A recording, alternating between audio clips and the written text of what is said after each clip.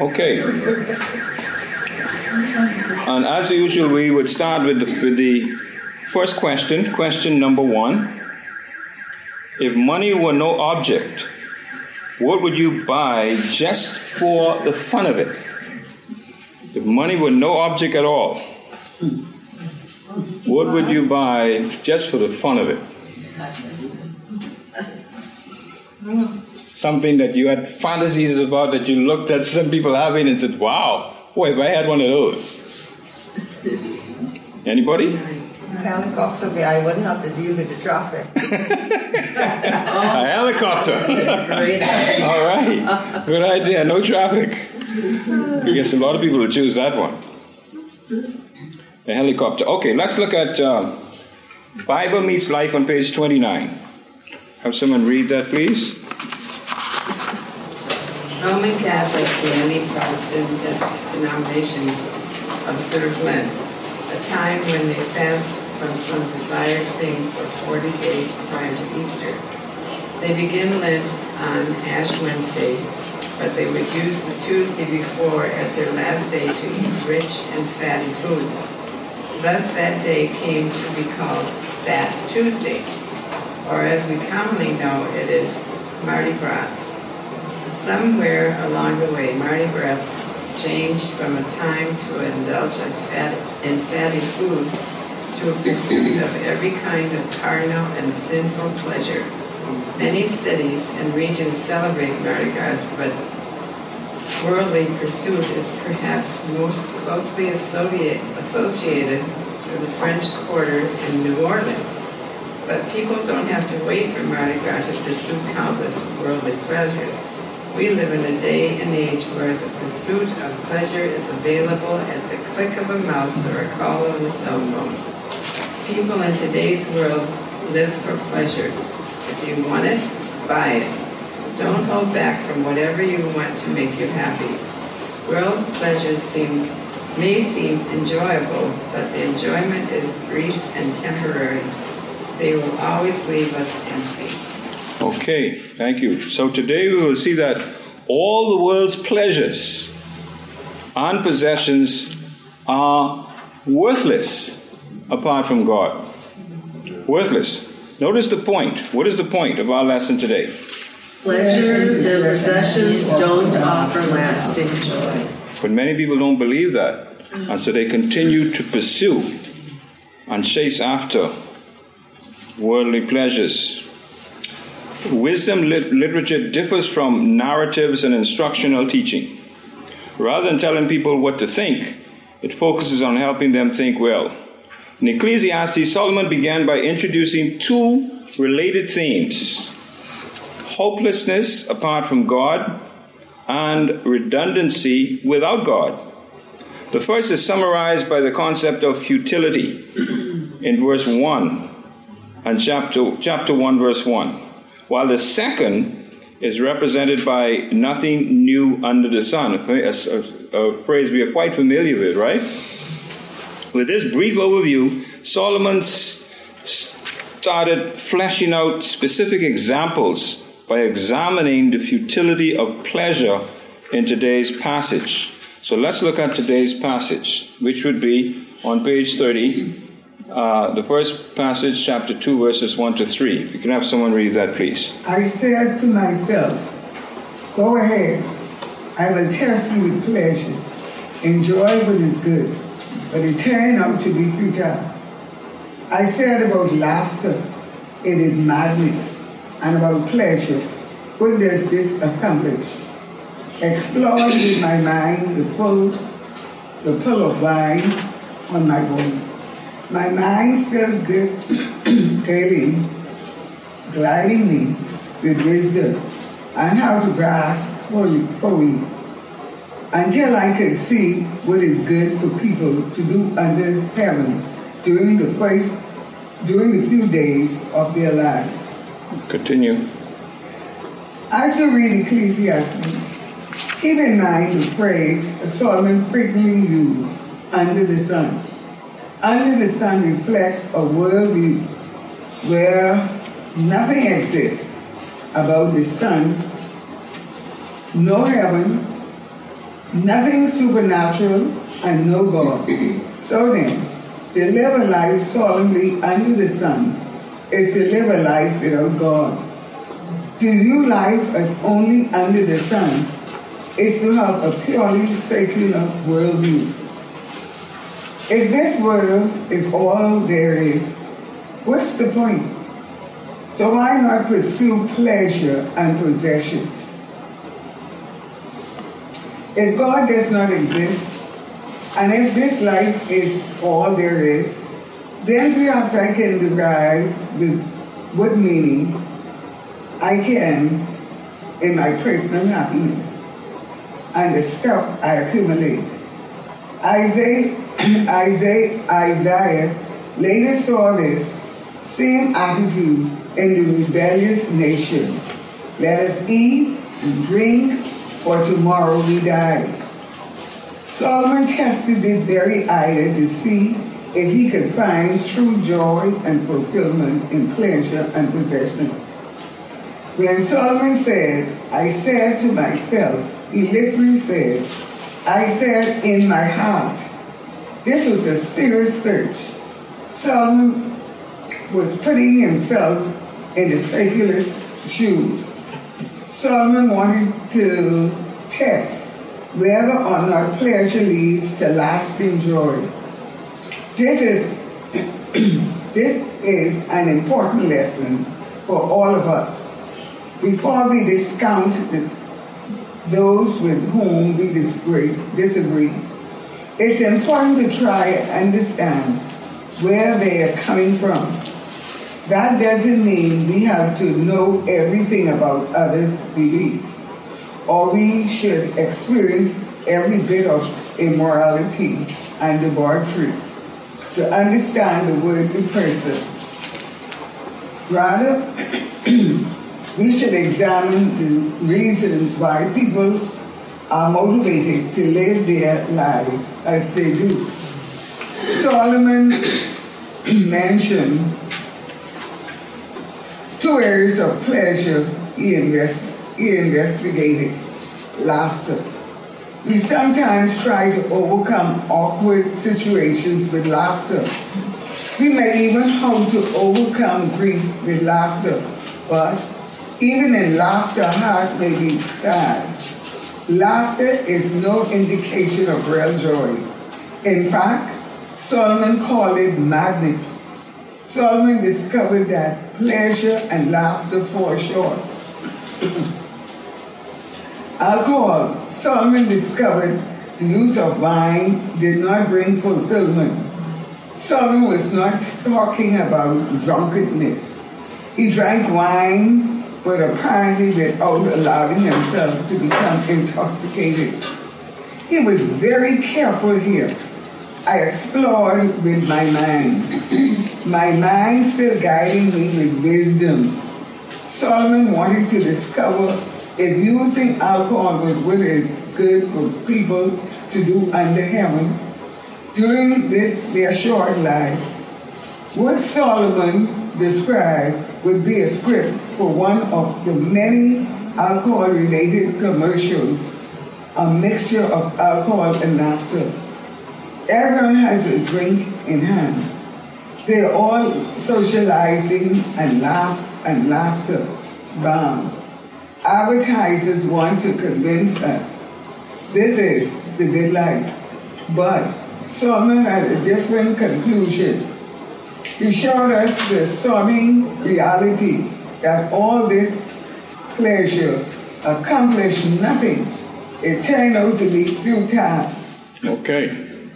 Thank you. So, in Solomon's search for pleasure, he included 2 things: laughter and alcohol, as many people do today. In general, we associate laughing with having a good time, right? Whenever we hear a bunch of people laughing, the conclusion is what? They must be having a good time if they're laughing, right? Right.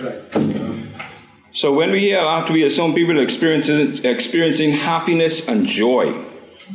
Solomon intentionally looked for ways to make laughter as a part of his life.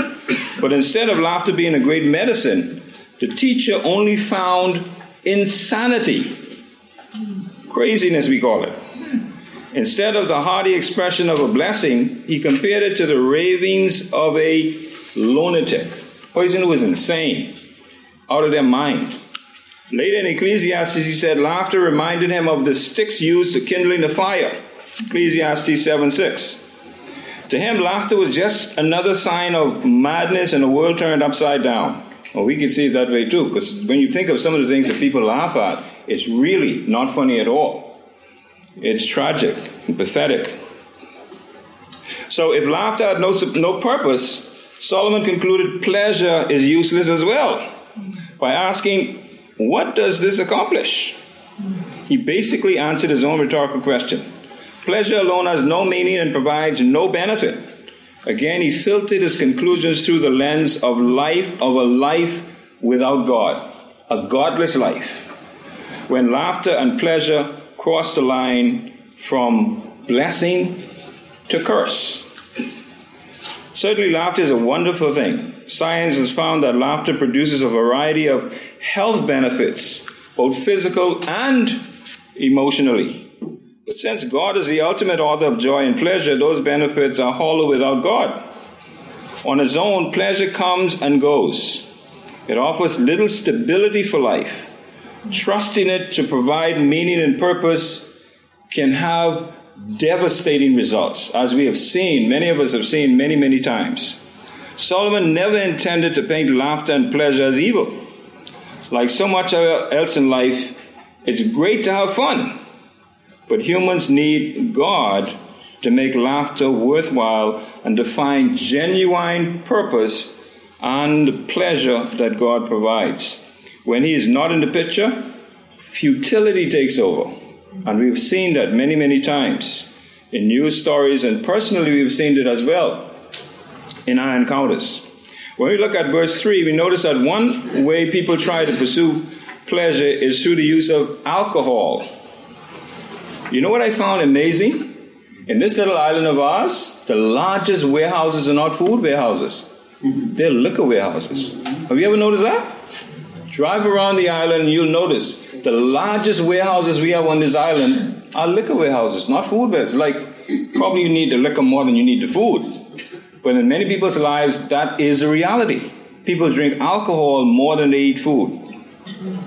And so the teacher addresses the issue of alcohol. Many believe it's impossible to relax or have a good time without having a drink. And social media and Hollywood, all of them project that idea. We see it all the time. Solomon experimented with wine as a part of his search for meaning and purpose. The teacher described the pull of wine. And notice he calls it a pull, because that's exactly what it does. While Solomon knew wine could affect his senses, he understood alcohol as an addictive nature that can take over a person's life. That's why it was important for him to make sure his mind was still governed by what? Wisdom, right? His mind was still governed by, otherwise he could fall into folly. He sought pleasure, not a wild, unrestrained existence. And so Solomon experienced with the pull of alcohol without letting it take control of his life. This is not always possible. Drunkenness and alcoholism can lead to a life of misery.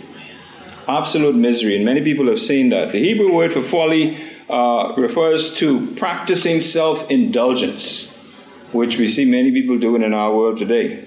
But Solomon did something else. He practiced moderation. He maintained his senses and still found no purpose in the meaning of wine. Okay? Good experiment. He didn't lose his mind. He didn't let it take control of his life. Next, we will see Solomon try to find satisfaction through achievement and the accumulation of things. But first of all, let's look at that second question. What priority should a person give to leisure and fun? What priority? As little as possible. As little as possible, okay? Anybody else? What priority, if any, at all? Here's another question. How does society encourage the pursuit of pleasure? Yeah, they show you all kinds of advertisements. Advertisements. Cruises, Yes. destination points. Mainly through advertisement and also social media. They do all sorts of things to attract us. Okay, let's look at that other passage we have, verses 4 to 8 of Ecclesiastes chapter 2. If we can have someone read that, please. I increased my achievements. I built houses and planted vineyards for myself. I made gardens and parks for myself and planted every kind of fruit tree in them. I constructed reservoirs for myself from which to irrigate a grove of flourishing trees. I acquired male and female servants and had slaves who were born in my house. I also owned livestock, live herds and flocks, more than all who were before me in Jerusalem. I also amazed myself and gold for myself, and the treasure of kings and provinces. I gathered male and female singers for myself, and many concubines, the delights of men. Continue. Since seeking pleasure for pleasure's sake accomplishes nothing, maybe building a personal empire and accumulating great possessions will give our lives the meaning we crave. That was the next area Solomon delved into in his quest for meaning. Notice the self-focus in Solomon's words. My achievement. I built for myself. Count up all the times he referred to himself with I, me, and my and myself. Have you ever met anyone like this?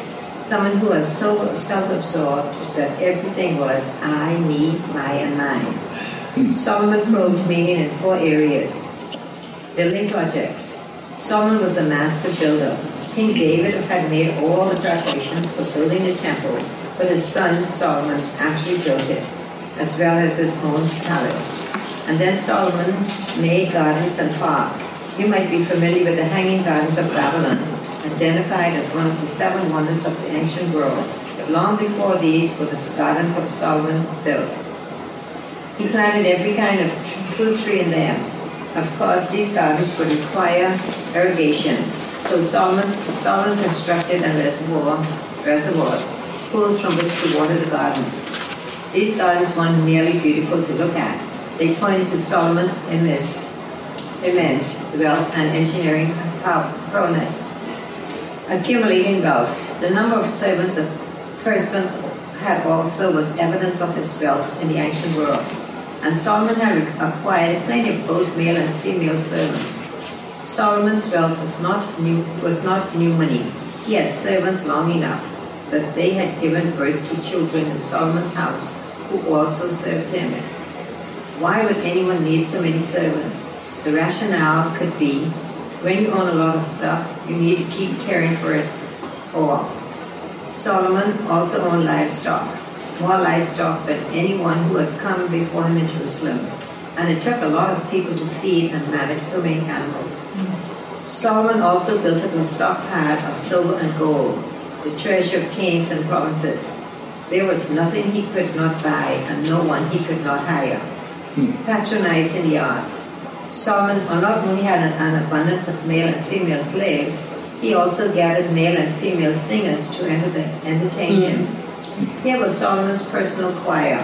He would bring them out during formal functions or if he would simply wanted to be entertained. Indulging himself sexually. Solomon's downfall was his sexual indulgence with numerous women. He had 700 wives who were princesses and 300 who were concubines. They turned his heart away. Solomon sought pleasure and fulfillment through sex with multiple partners, but he also found this to be empty. When we look for meaning by building our personal empires and accumulating our possessions, it may appear to the world that we have it all, but stuff does not satisfy. It does not fill us with purpose and meaning. Possessions, wealth, and self-focus fills us with everything except what matters. Okay. What a life, huh? Yeah. What were the 4 specific areas Solomon pursued? Albert, could you pass these out, please? What were the 4 areas that he focused on? We just saw them. Building projects. Okay, building projects. All right, he built all kinds of stuff. What else? Accumulating wealth. He accumulated wealth. Remember, there were people who came to listen to his wisdom. And whenever those people came, they brought a lot of gifts. And many of those gifts included gold and silver. And so he amassed a fortune of silver and gold. A stockpile, it says here, of silver and gold. What else? Patronizing the arts. Okay, he was a patron of the arts. All right, and what else?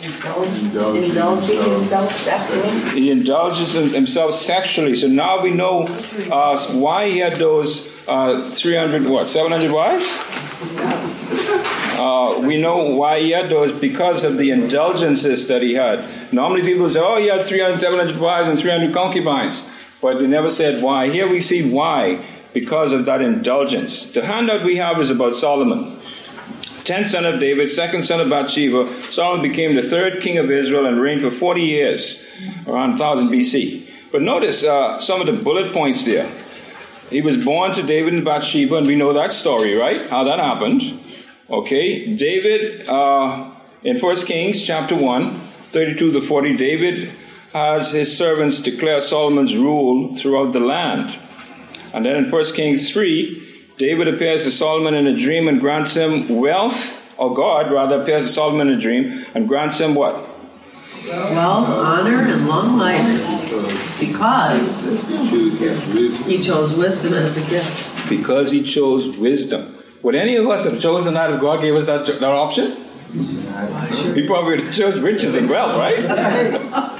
Okay, but Solomon was smart even from then, from a young man. Okay, and then also in chapter 3, Solomon decides a matter between two prostitutes and his fame spread far and wide because of his judgment. Remember that story, right? The woman who slept on her baby and killed the baby and tried to take the other woman's baby away. Who would think that Solomon would make a decision the way he did? But that made his fame even spread far further and wide. And I believe because of that, more and more people came to find out what kind of wisdom this man had. Again, that amounted to more gifts and more wealth. And then in chapter 9, we see that Solomon builds the temple for God. Remember, who wanted to build that temple first? David. What God told him? So much blood. No. Nah, get blood on your hands. You're a man of war. Can't happen. And so his son built that temple, magnificent, beautiful temple. And also in chapter 9, we see God wants Solomon not to turn away from serving him, or Solomon would have to suffer the consequences. Did he listen? No, he didn't. And then in chapter 10, the Queen of Sheba visits Solomon to test his wisdom and wealth. And she ends up marveling at both. Okay? What she found was far beyond her wildest imagination. She never imagined this man was so wise. Yeah. And then, of course, that probably led to other people, because she went back home and she told everybody else about it. And probably more people came.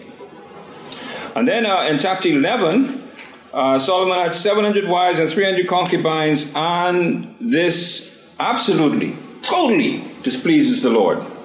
Okay, God never intended for it to be that way. All right, but of course, we know that because of the indulgences that he had, he continued going like a person on drugs. Then the more they get, the more they want, but it never satisfies. But they keep taking more and more and more and more. And they never get, they said that a drug dealer never gets a second high like the first one they ever got. Never, but they keep going after like a gambler. They go and they win at the what they call the place across the street, the web shop. All right, and they get a win and they say, boy, if I go back again, I'll get more. And they go again and they lose, and they go again and again and again and again. But that's how Solomon was. And that's how, and the end result, he ended up with 700 wives and 300 concubines. In chapter 11, God decides to divide up the kingdom from the line of David. Of course, as a result of of Solomon's behavior. And then in chapter 11, we also see the last few years of Solomon's reign is fraught with what? Troubles, all kinds of problems and troubles. God is not mocked. Whatsoever a man soweth, that shall he also reap. Okay. So, we notice that he built houses and planted vineyards. He made gardens and parks. and he built reservoirs and irrigation. Boy, our government can learn from the way he did this stuff. Because they build stuff and they just leave it and don't maintain it, and it all broke down, and now they talk about imploding stuff. But this is some wise planning. Solomon must lose a handsome man. He had to be the answer.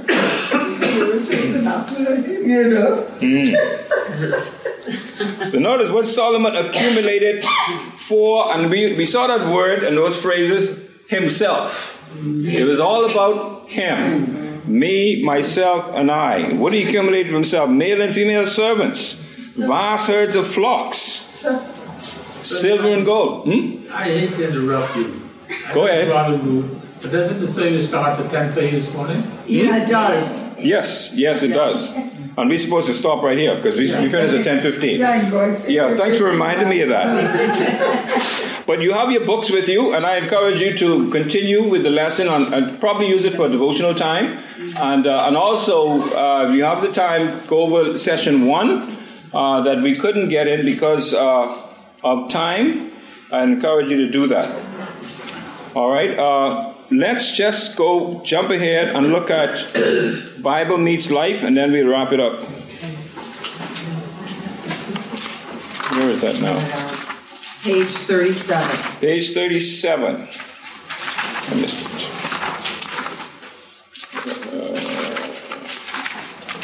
Okay, God gives us lasting joy. Start cultivating this lasting joy in your life this week. First point, give God the glory. How can you fight against the empty pursuit of pleasure? Identify something you enjoy and do it. But do it to honor Christ and give God the glory. First thing we can do. The second thing is memorize Philippians 4:4-7. Memorize this passage and recall it when you become anxious, discouraged, or the toils of your own struggle tempt you to seek reward in the wrong way. And then thirdly and finally, acknowledge the achievements of others. Too often we get caught up in our own achievements. That leads us to a false reward mentality. Contact others and thank them for their achievements. Encourage them. Consider ways to do this that also affirms them in the presence of others. So God is not against pleasure. Make that point clear. But let God be the source of your joy. Your greatest pleasure is God Himself. Amen? Amen.